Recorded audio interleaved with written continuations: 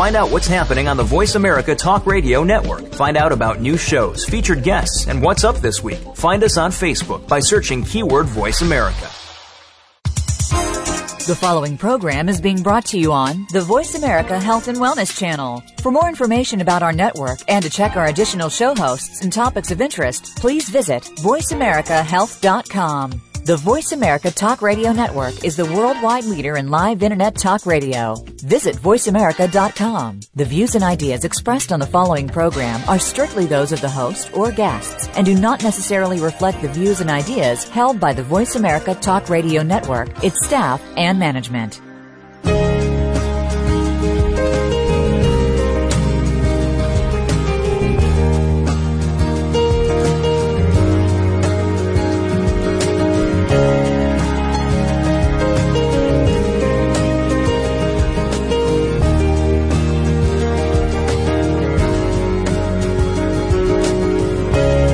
Welcome to Sound Bites from Overeaters Anonymous.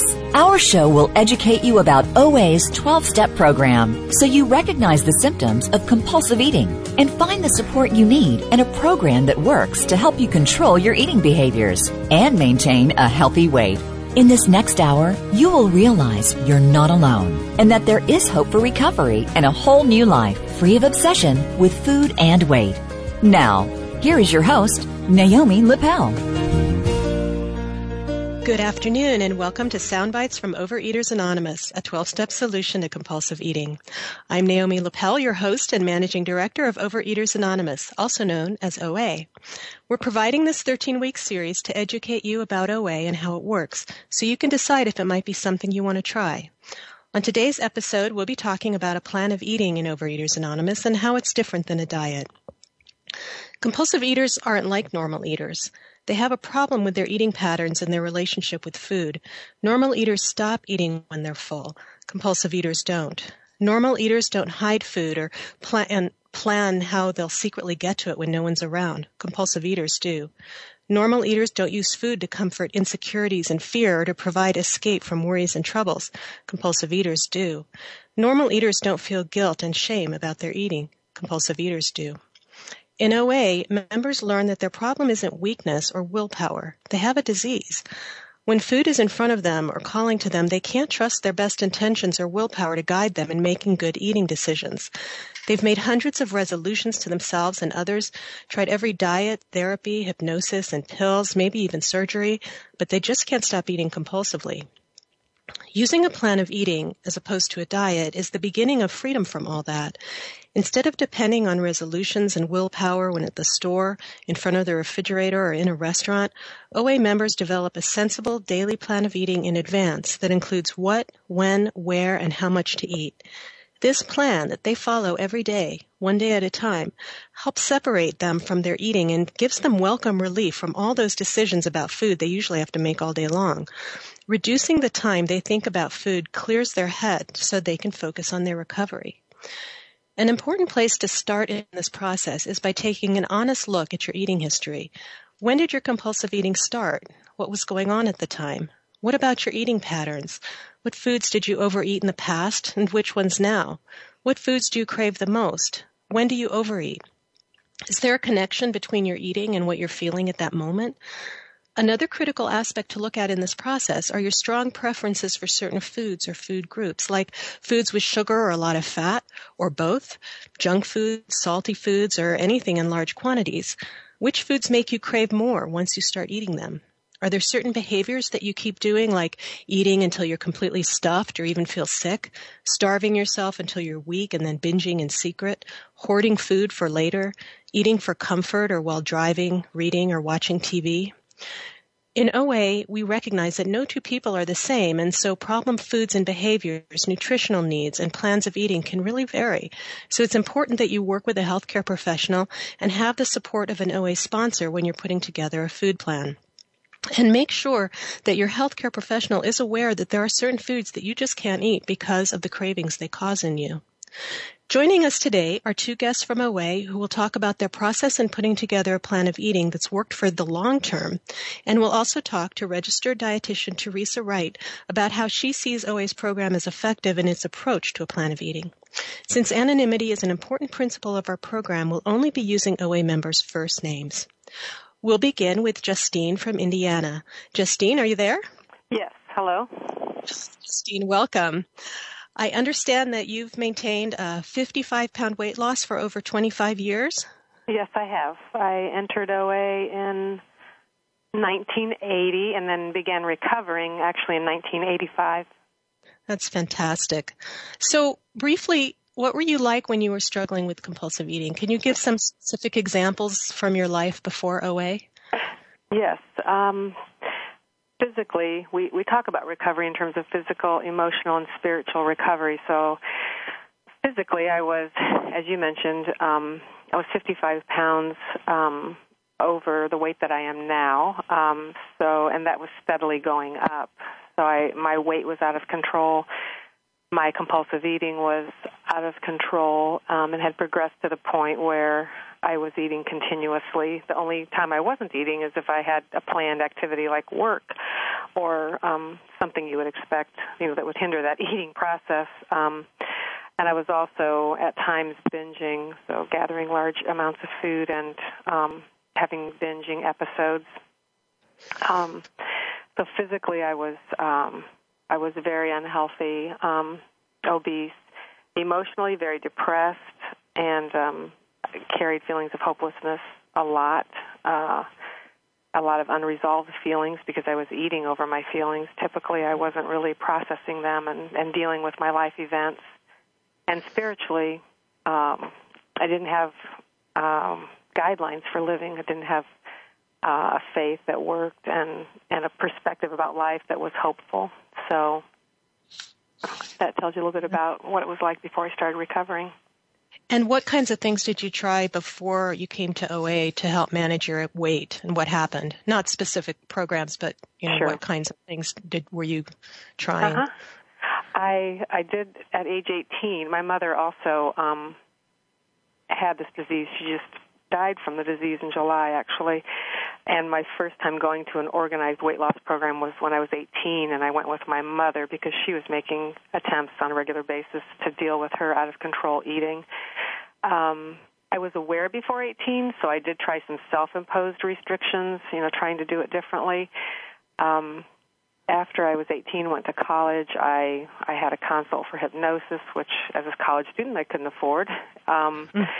Went to lots of therapy. I thought that if I had enough insight into myself, that I would eventually have the self-power, the willpower to be able to say no to the overeating and the depression without, any other action. So I did go to a lot of therapy to try to make changes, and then I just came up with my own reading in a magazine or just my own, diets that I created that, of course, were not sound diets. They were not healthy. And those were always short-term.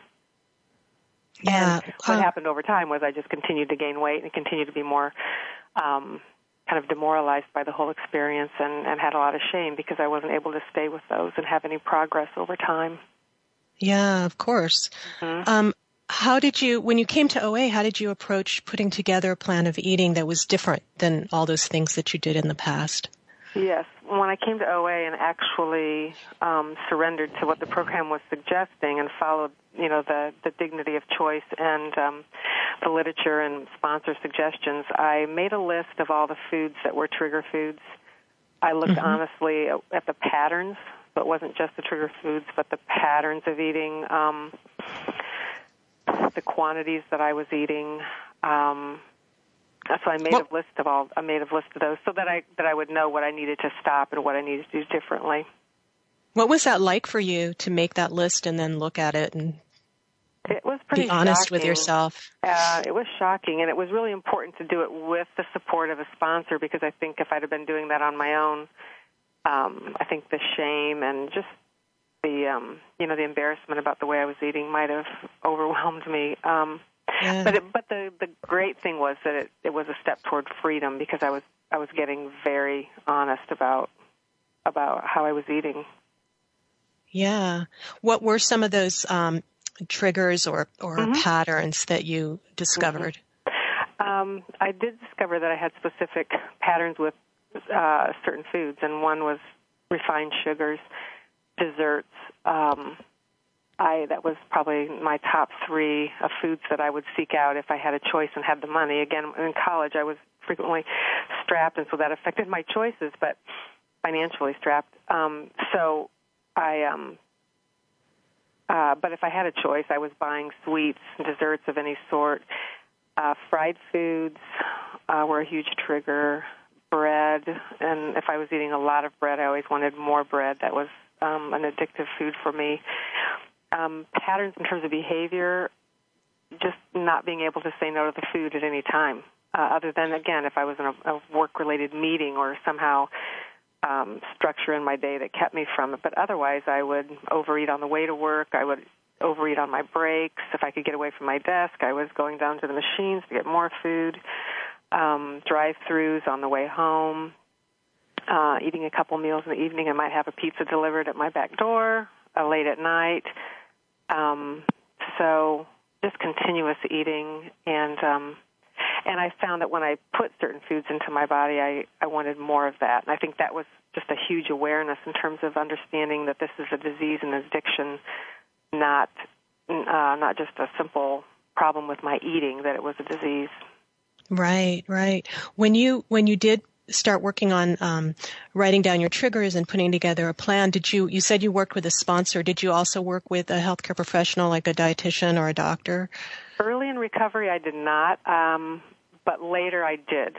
I as I learned more about my health and what I was eating and how I was eating, I did consult with a nutritionist. That was extremely helpful.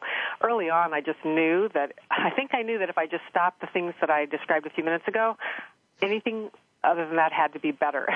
So I right. put some parameters around my food. My food plan's always been 3 meals a day, nothing in between, because I don't have at that time I didn't have any medical conditions that required snacks or a metabolic or anything, and so I would eat 3 meals a day, nothing in between, and I knew I had to stop the sugar, and I knew I had to back off the breads and deep fried foods, fats. So sure. I knew some basics, and I did use the Dignity of Choice early on to give me some guidelines to weigh and measure my food. And the Dignity of Choice is a pamphlet that Overeaters Anonymous offers as some guidance, right? Correct. Mm-hmm. Yeah. As a place to start, anyway. We certainly don't recommend any one food plan, but yes, it's a place to start. Right. And just for our listeners, that particular pamphlet does have some suggested plans in it that other members have used, and the plans were reviewed by Theresa Wright, who we'll be talking to later, to make sure that they were healthy and had everything that they needed for a balanced plan. But they are certainly not required. It's just suggestions, and members can use those as a starting place, or they can see their doctor or dietitian or work with the sponsor. It's very individual. What works for one person will work differently for another. One of the things you hear in OA a lot, and really all 12-step programs, is one day at a time. So we just have a couple of minutes before we take a break, but how has this philosophy helped you in sticking with your plan of eating for the long term? Because you've been at this for a really long time. Mm-hmm. It was essential, and it probably really saved my life, because when I dieted, I always thought in terms of forever. Like, I can never eat this food again. I can never go back to the way I used to eat. I'll have to do this forever. And those diets lasted a few days, maybe a couple of weeks. And in OA, it helped me to think in terms of one day at a time, because we have a saying in OA, I can do for one day what I could never do if I had to do it for a lifetime. Mm-hmm. And I knew that just for today, I could follow that plan of eating. I could talk to a sponsor. I could work on those first 3 steps. I could read the literature. I could go to an Overeaters Anonymous meeting. I knew that I could use the tools for that one day. Then the next day I would make a commitment for one day. And the one day added up, and the next thing I knew, I had a process of recovery going. Also, I want to say real quickly that since I was a relapser for the first 5 years in the program, from 80 to 85, one day at a time absolutely helped me to have the hope that I could come out of patterns of eating that were very destructive for me and that I couldn't stop on my own. So very it was interesting essential for me. Yeah. Okay, it's time for us to take a quick break. We'll be back with Justine in just a minute. This is Soundbites from Overeaters Anonymous on the Voice America Health and Wellness channel. Stay tuned.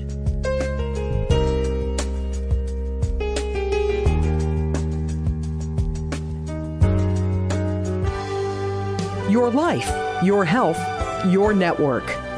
You're listening to Voice America Health and Wellness.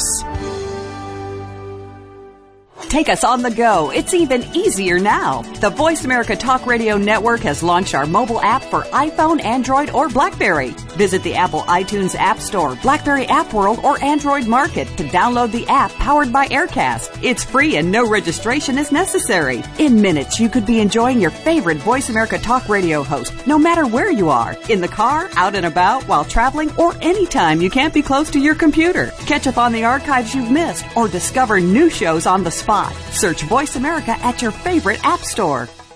What do we really know about the healthcare system? With recent discussion in the news and not knowing where to turn for the right answers, be sure to tune in for The Healthcare Police with Matt Atwood and Strawn Thomason. From insurance companies to medicine, government to your hospital, we'll go in depth to bring you the true story of our healthcare system, what's working and what's not. The Healthcare Police is broadcast live every Monday at 12 noon Eastern Time, 9 a.m. Pacific Time on the Voice America Health and Wellness channel. Why do people behave the way they do? The study of human behavior is one of the most interesting facets of life. Human behavior gets played out in a limitless number of ways. Now, there's a radio program that explains the why and the how of what we do. Human Behavior, What a Trip, is hosted by Dr. Jonathan Brower and will include interesting guests as well as call interaction from people like you. Let's have fun with this together. Listen every Tuesday at 2 p.m. Pacific Time, 5 p.m. Eastern Time on Voice America Health and Wellness. Your life, your health, your network. You're listening to Voice America Health and Wellness.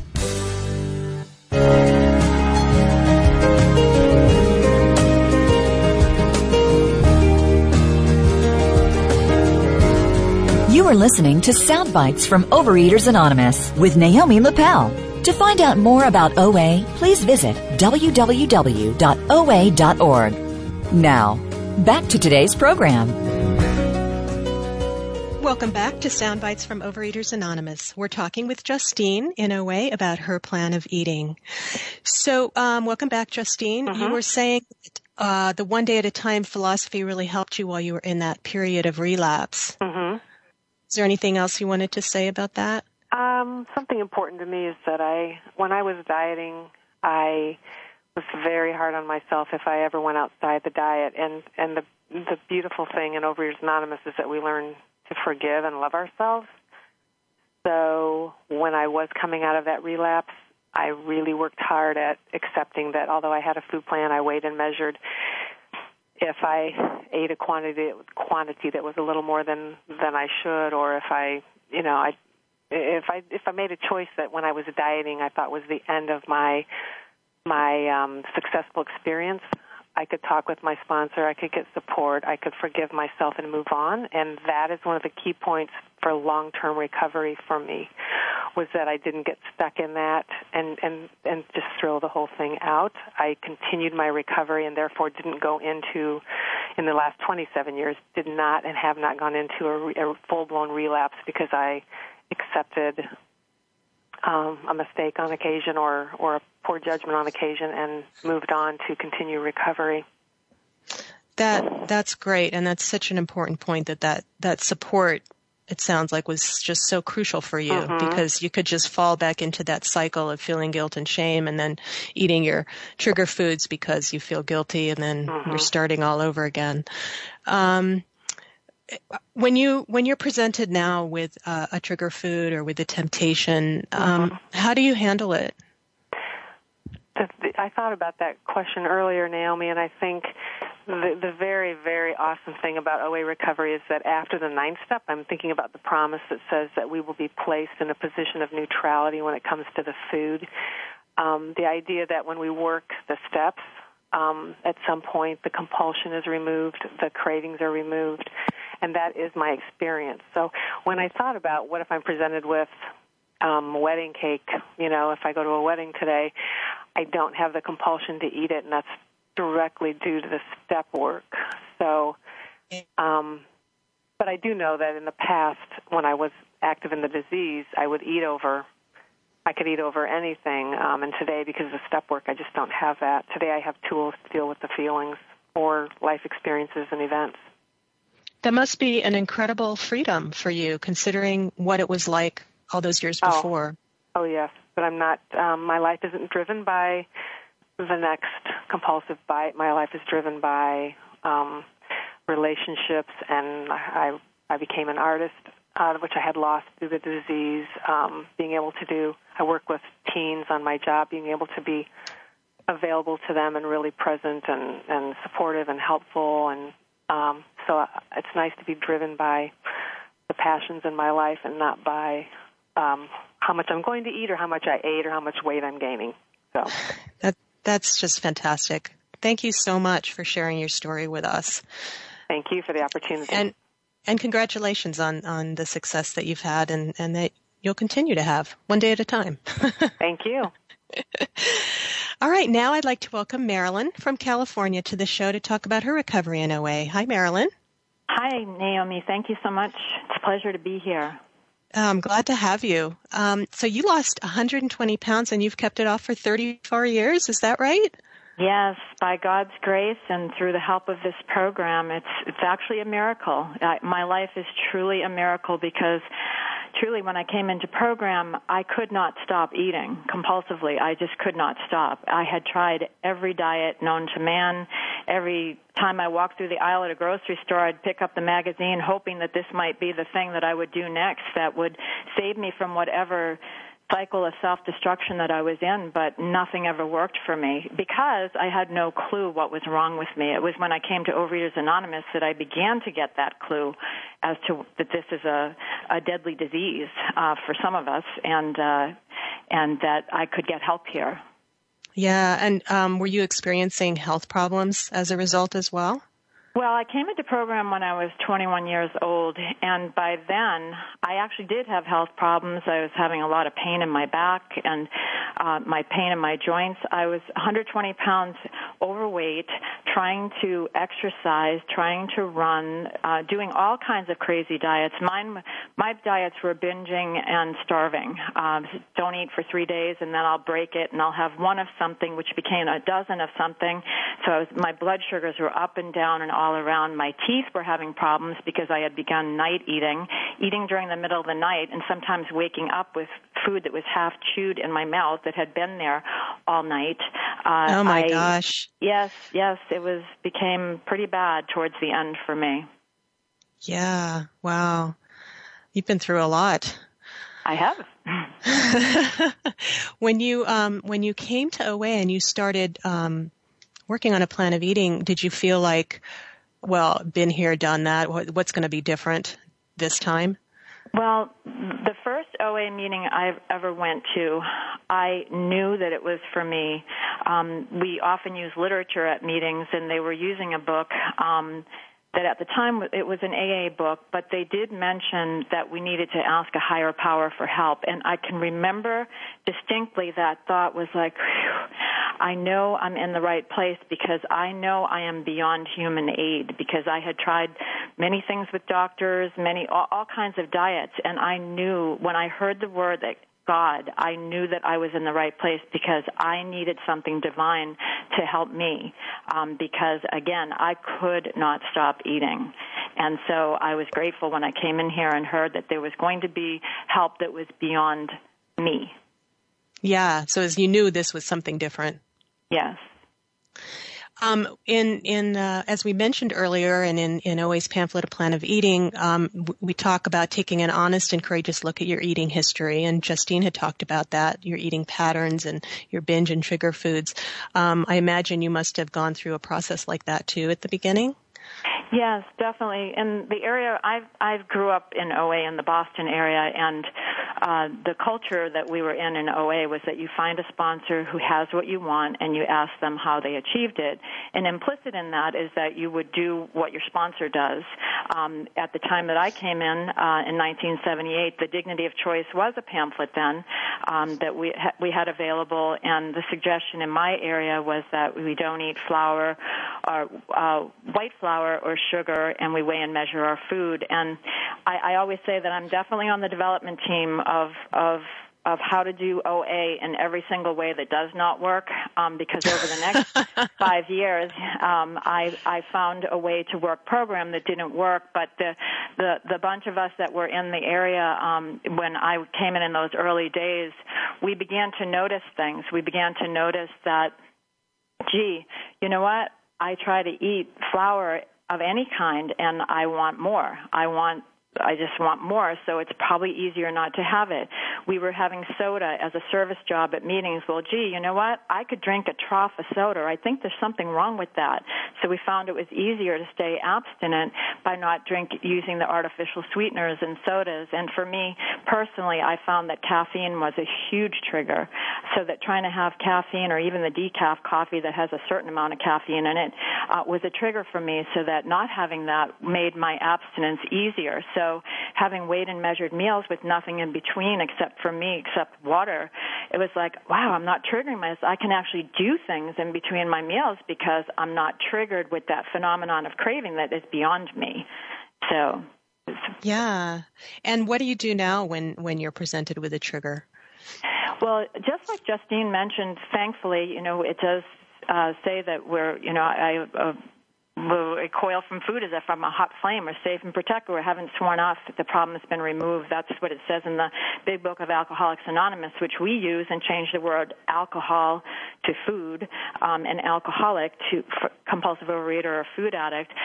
That's one of the promises, is that we will have that neutrality. But in the beginning days of my program, when I was faced with something, it's a process as you're working these steps to move beyond the food.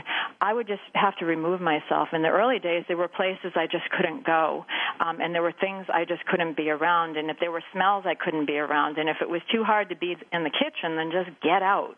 And also clearing and filling the refrigerator with foods that supported my program, having the food in the house so that when I wrote it down at night, I would have it there and wouldn't have to swing on the refrigerator door for every meal to decide what I was going to have. It was a plan, and there were amounts, and they were committed. Those amounts were committed to a sponsor who was going to help me stay accountable to the commitments that I was making. Commitment is a huge part of the recovery process. To actually do what you say to do what you said you were going to do is a huge part of also self-esteem building, because I always felt like such a failure because I started the diet, this time I'm going to do it, and by the end of the day I had broken it. I always say I should be an apostle. I've had so many Last Suppers because this was going to be the last supper, and I was going to get back on the diet, and then I was always failing. And so the process of recovery is threefold, as was mentioned. It's physical, mental, emotional, and spiritual. And that's how it works. Yeah. So you talked about commitment, and I'm curious, what's different about the quality of your commitment since you came into OA than before, when you were committing to yourself in the morning and by the evening you had already broken the commitment? What's different about that?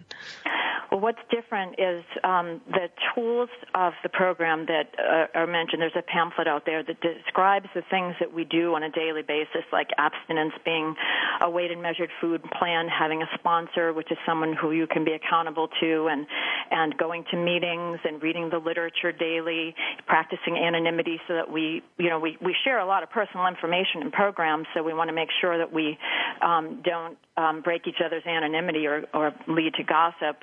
And we do service. And so those tools are the handrails to working the steps. And so first having that plan of eating and saying to a sponsor in the morning, this is what I'm going to eat, and then having that commitment, knowing I'm going to be questioned on it the next day, not like an inquisition, but, hey, how did you do?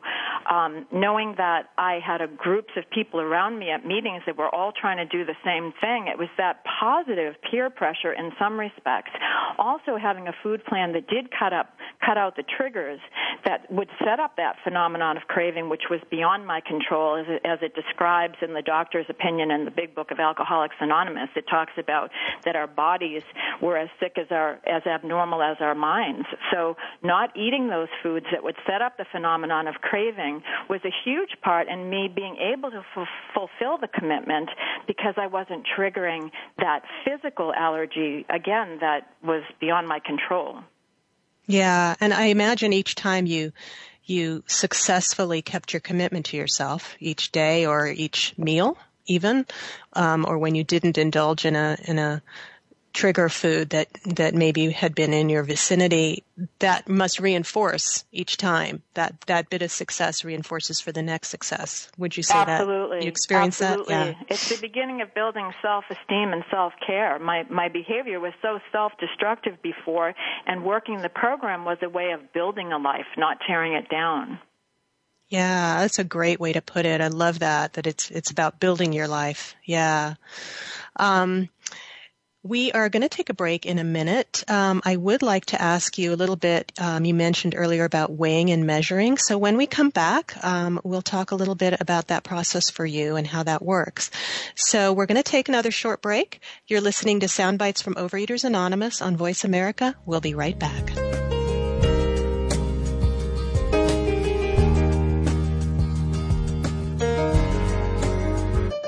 Opinions, options, answers. You're listening to Voice America Health and Wellness.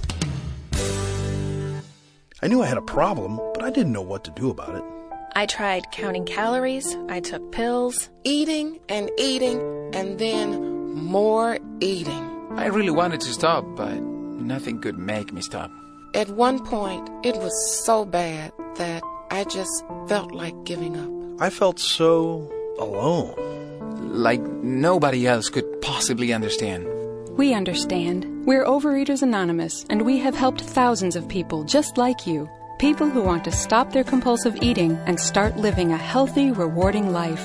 Overeaters Anonymous. Help me get my life back. Now I eat in a way that's healthy and good for me. I never realized what I was missing out on. With OA, I am living again and loving it. Start living the life you deserve with help from Overeaters Anonymous. Find us on the web at oa.org. Your life, your health, your network. You're listening to Voice America Health and Wellness.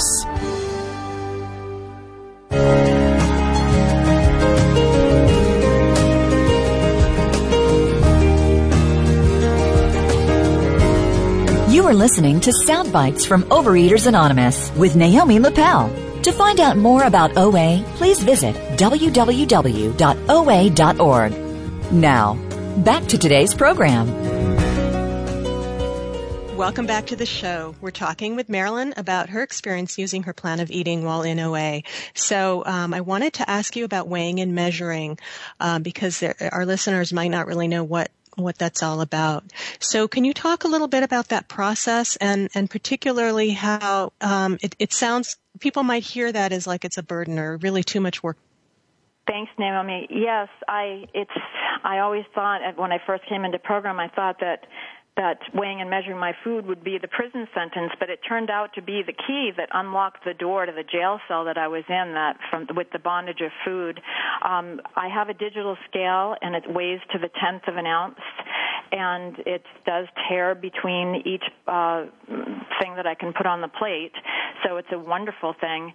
And I write down my food the night before, and again, this was a food plan that was worked out with a sponsor, with health in mind and with personal allergies that I have, like dairy products and soy products I can't eat.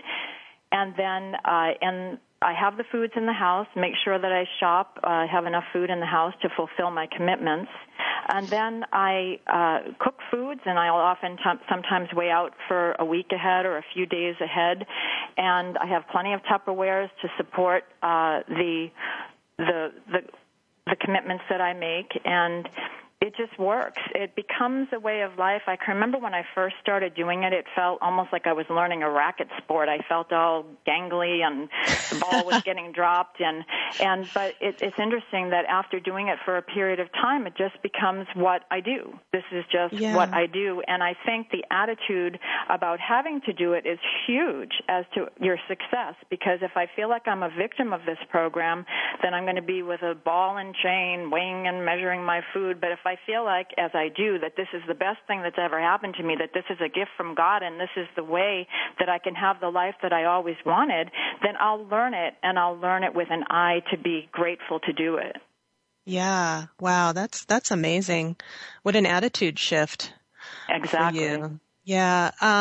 So what do you do when you go out to a restaurant? Do you bring a scale with you, or do you kind of have an idea of what is an appropriate serving portion for you? Okay, well, I was brought up in where that we learned to go to an restaurant and actually eyeball, as you call it, and that 4 ounces of beef is not a cow, and that less is more. But people in OA do it differently. There are people that do bring a scale to a restaurant, and I can tell you that I have. I often need to go on trips, so I'll have to eat out many meals, and for me that's just too much to have that many meals out, so I do bring a scale. Oftentimes I'll bring food with me to a restaurant to supplement. There have been times where if it's a very casual restaurant, I just bring my meal in with me, and I'll speak with whoever the hostess is and say, gee, I have food allergies, and they have no problem with me just having a glass of water, and I usually leave a tip when I do that, so that just to be sensitive to whoever the wait staff is. So I've done different things, but the point is that eating out is not a free-for-all. And I'll tell you, if it becomes a free-for-all, you're going to be want to be eating out all the time, and then therefore that would lead to having a break in abstinence. So that's why I was taught early program not to do anything in a restaurant, then I wouldn't do at home, because if I'm going to go out and have all these fancy goulashes, spiced to the hilt food at a restaurant, then why would I want to eat at home? I would find every single way to be in a restaurant. But if I was taught to keep my food simple, and in keeping my food simple, I would not set up that phenomenon of craving that would want me to have food do something for me that it can't, which is fill a God-shaped void. And that what I need is the grace of God in my life, and not food as an anesthetic to get through things. And again, when I get into having food be entertainment, then wow, that's a danger point for me, because food is fuel. It's fuel for a healthy body. It's not supposed to give me hope and peace and entertainment and, a Disney World experience. That's not what food is for. That's what life and God is for. Right. Do you find that you still enjoy eating, even though it's changed for you over time?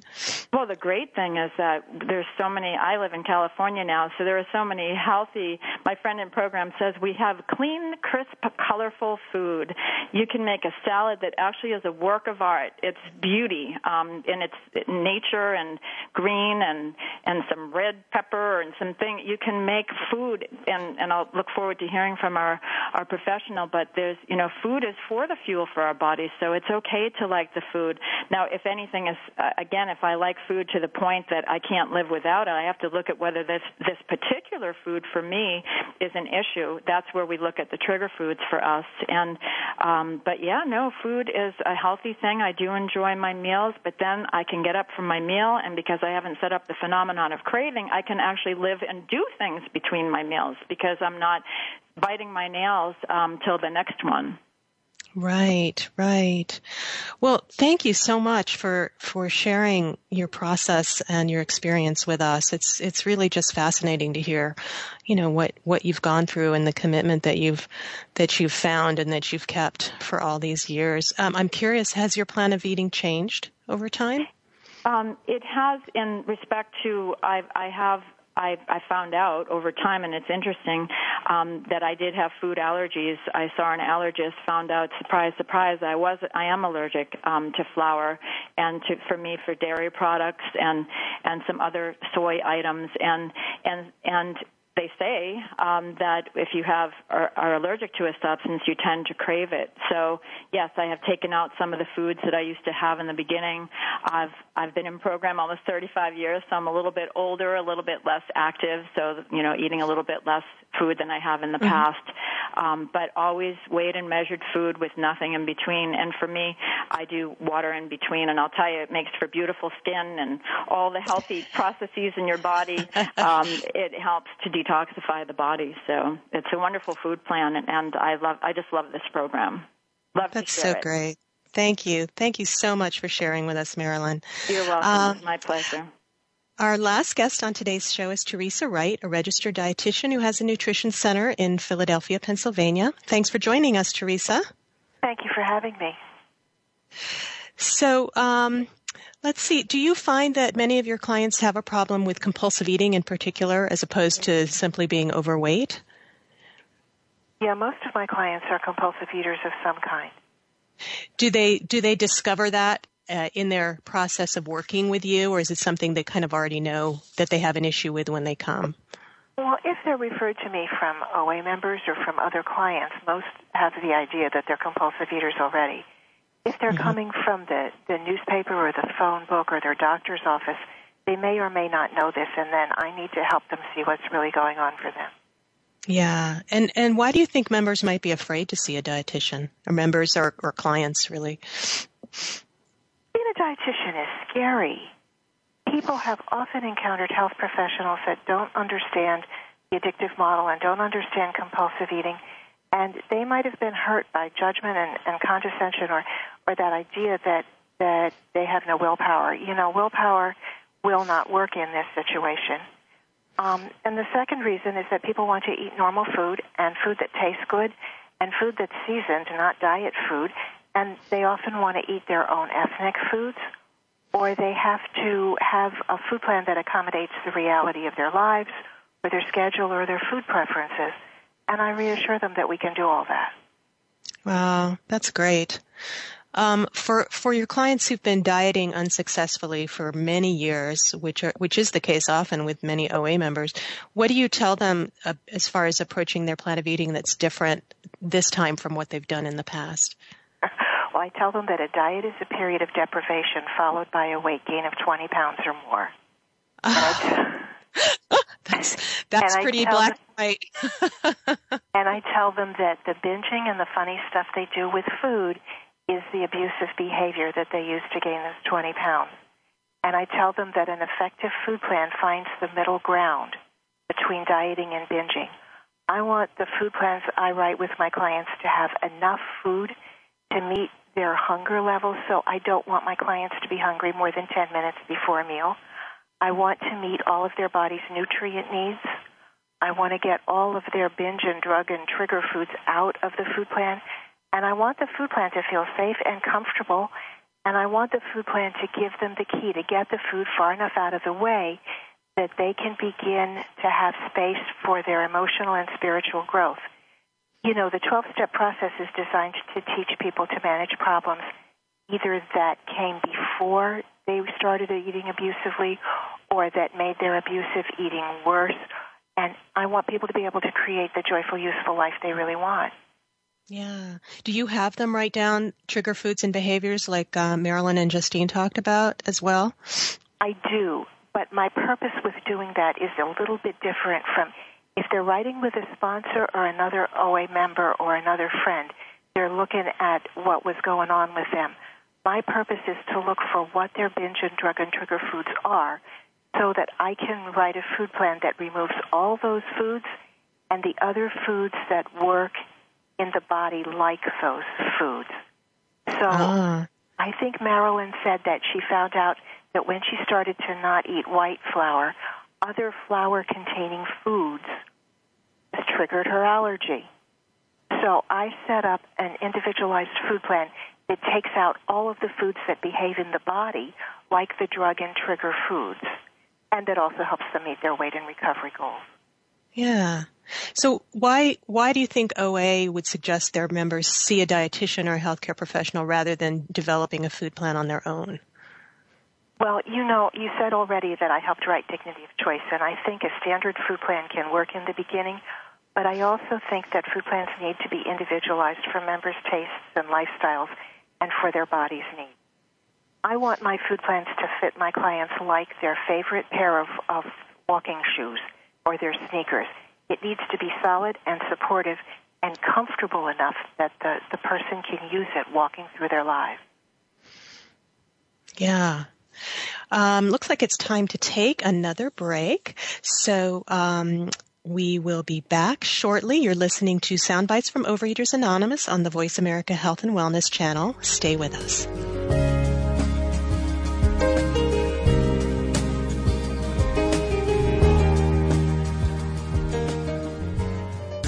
Your life, your health, your network. You're listening to Voice America Health and Wellness.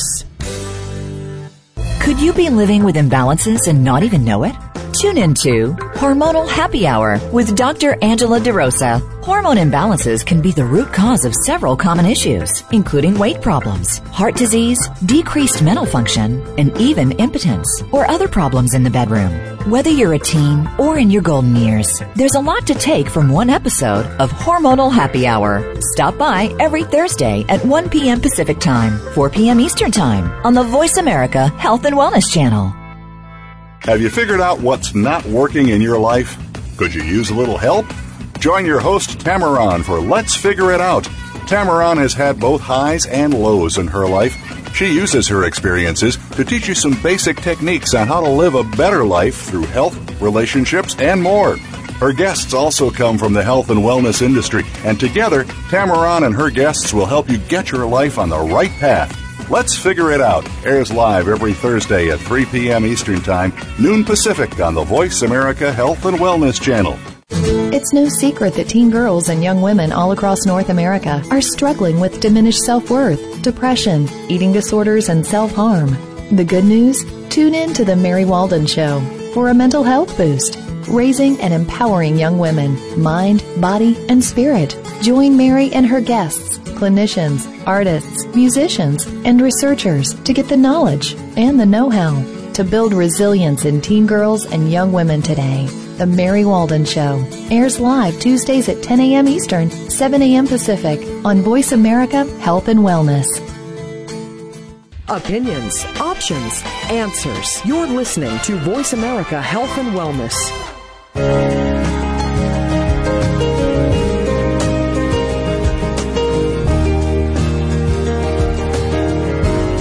You are listening to Soundbites from Overeaters Anonymous with Naomi Lapel.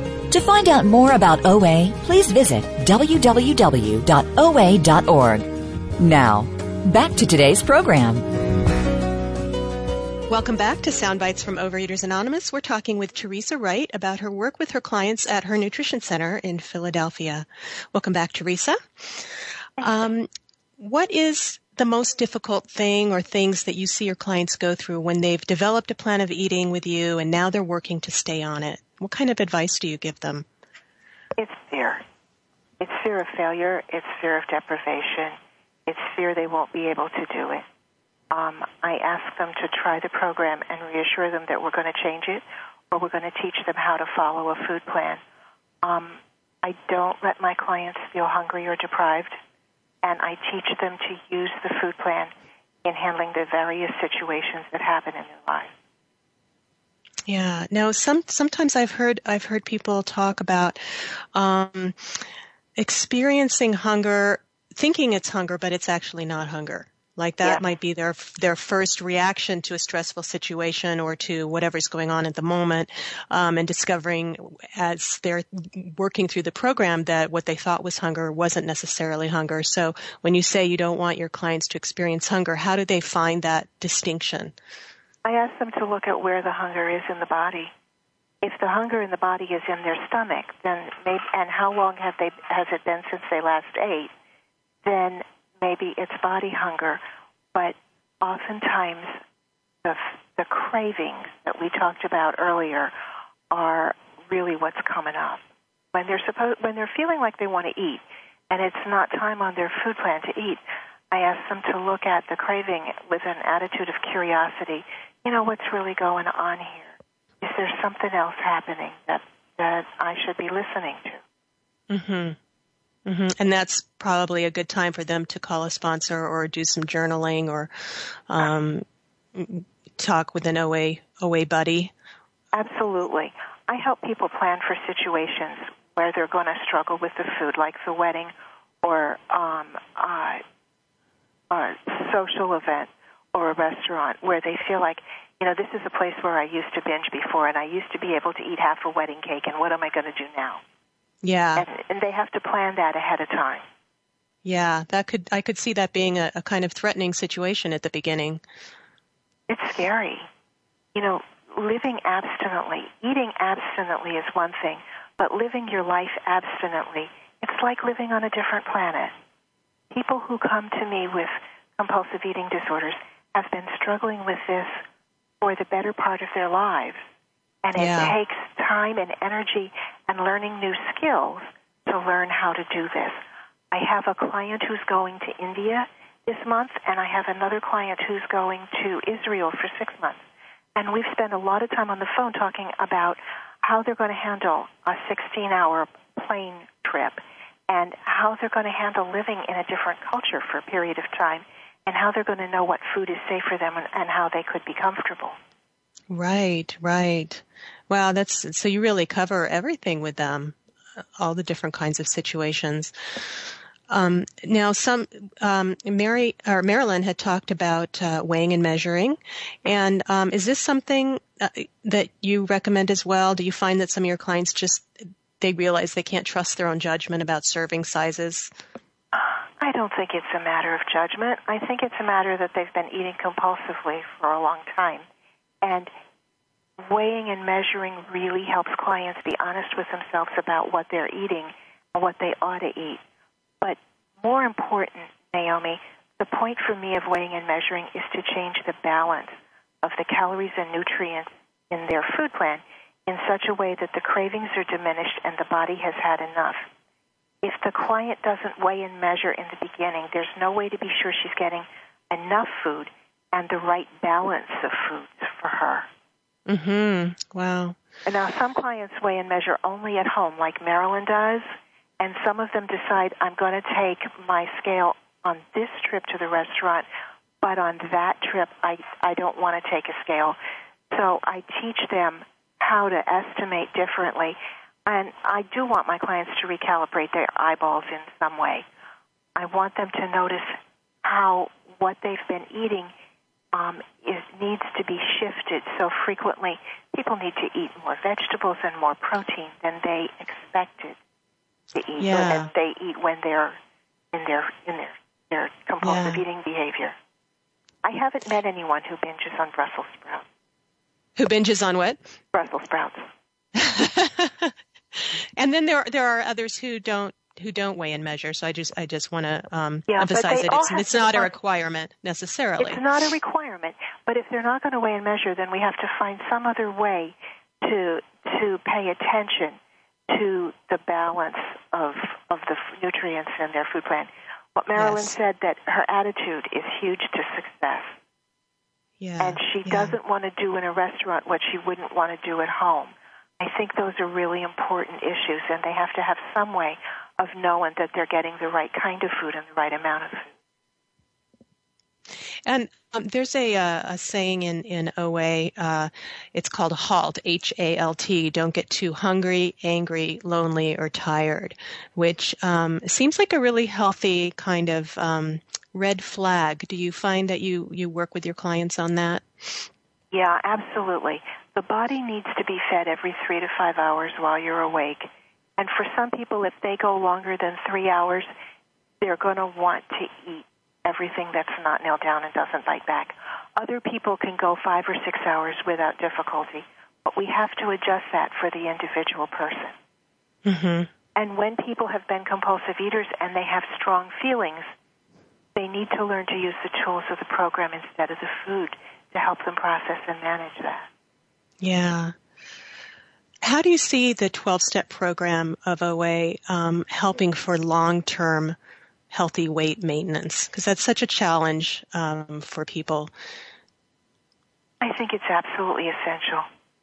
Maintenance is often harder than weight loss. Lots of clients tell me they reach their goal weight for 5 minutes on a bunch of programs, but then they can't maintain it. When we come to maintenance, we have to increase the food to stop the weight loss, and that's scary. And then the high of weight losing is gone, and the effort of struggling with food and eating and body weight is gone, and it feels like you're walking into a different reality. The 12-step process is what teaches your members a different way of living, a way to create a joyful, useful life. And that process is what they need to continue long term. That spiritual process that we've talked about, that process of allowing our higher powers to help us with all of the difficulties in our lives, that process of using sponsors and the 12 steps to handle the other pieces of our lives, that we don't have to use food to manage our feelings. That's so important. And having that spiritual connection. I tell my clients, without a spiritual program and a strong support network, I don't see people who've recovered from compulsive eating the way Marilyn and just. Yeah. Well, it's almost time to wrap up, so I want to thank you, Theresa, for joining us and sharing your insights with us. It's very interesting and very helpful. Thank you for having me. And thanks also to OA members Justine and Marilyn for being on the show today and sharing their personal stories. It's very inspiring. If you have tried every diet under the sun and you find yourself losing weight and then gaining it back and more, maybe there's another solution for you that will not only help you achieve and maintain a healthy weight for the long term, but also give you a whole new lease on life. Your plan of eating in conjunction with the 12-step program of Overeaters Anonymous is key to long-term recovery from compulsive eating. Go to our website at OA.org and find a meeting, or call us at 505-891-2664. Join us next week on Soundbites from Overeaters Anonymous when we'll be talking about OA's 9 tools of recovery. Thank you again for joining us this week. Soundbites from Overeaters Anonymous is heard live every Wednesday at 4 p.m. Eastern Time, 1 p.m. Pacific Time on the Voice America Health and Wellness Channel. Until next week's program, may you find support, acceptance, and hope for a renewed life.